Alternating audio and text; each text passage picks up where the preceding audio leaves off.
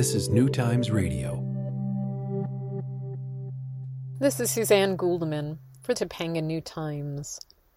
Pomegranate season. The pomegranate tree, Punica granatum, is a tough desert survivor that seems to thrive in drought and heat. And this October, in gardens and backyard orchards all over the Santa Monica Mountains, trees are bowed under the weight of red fruit, weighed too with myth and story. In Greek mythology, the pomegranate was the symbol of Persephone, the daughter of Demeter and Zeus, who strayed too far from her mother's watchful eye while gathering flowers, and was caught by the god Hades and taken to the land of the dead. Persephone unwittingly bound herself to the underworld by eating a pomegranate offered to her by the king of the dead. In grief for the loss of Persephone, the sun grew cold and the plants withered and died. Demeter, the harvest goddess, begged Hades to release her daughter, and at last he agreed. But because she had tasted the food of the dead, she was only allowed to return to the sunlit lands in March, and must return again every autumn to the underworld. And that's why, according to the storyteller, the pomegranate ripens in the fall, to remind the goddess of her promise. And it's why the tree's bright orange flowers bloom so early in the year, a reminder that winter, unlike death, is not eternal. Perhaps these natural characteristics are why this ancient fruit, thought to be one of the earliest cultivated plants, is associated with death and rebirth in so many cultures. Pomegranates have a long history not only in Greece, but in Turkey and Sicily. In fact, the Sicilian town of Enna has long been identified as Persephone's home. The pomegranate was already being cultivated in Sumeria, Egypt, the Indus Valley, and China for at least 1,000 years before it arrived in Europe.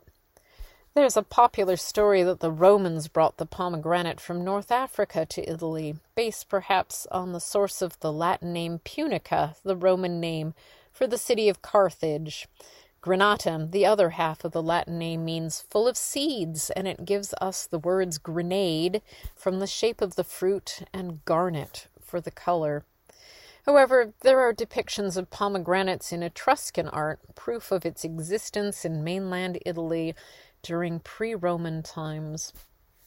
The pomegranate has witnessed the rise and fall of the Egyptians, Sumerians, Assyrians, Minoans, Mycenaeans, Carthaginians, Greeks, and Romans.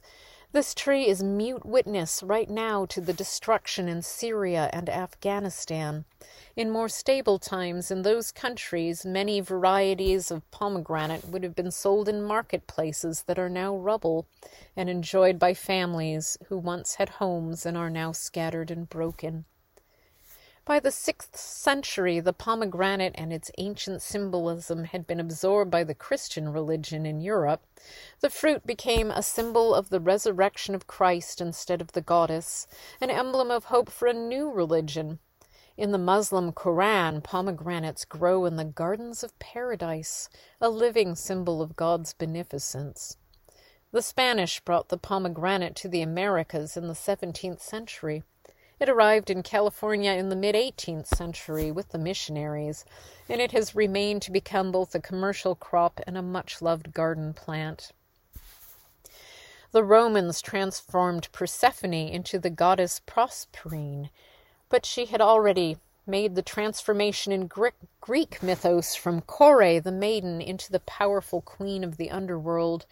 According to Homer, Persephone enforced the curses of the living upon the souls of the dead, but she also interceded with compassion in the weighing of souls, and she grows the poppies that confer the gifts of sleep and forgetfulness on mortals. Persephone has dwindled from a powerful goddess to a story for children, but pomegranates are enjoying a surge in popularity in this country due to their reputation as a miracle food. To me, the miracle is the history and mythology, bitter and sweet as the fruit itself, that continues to be rooted in this living link to the past. This is New Times Radio.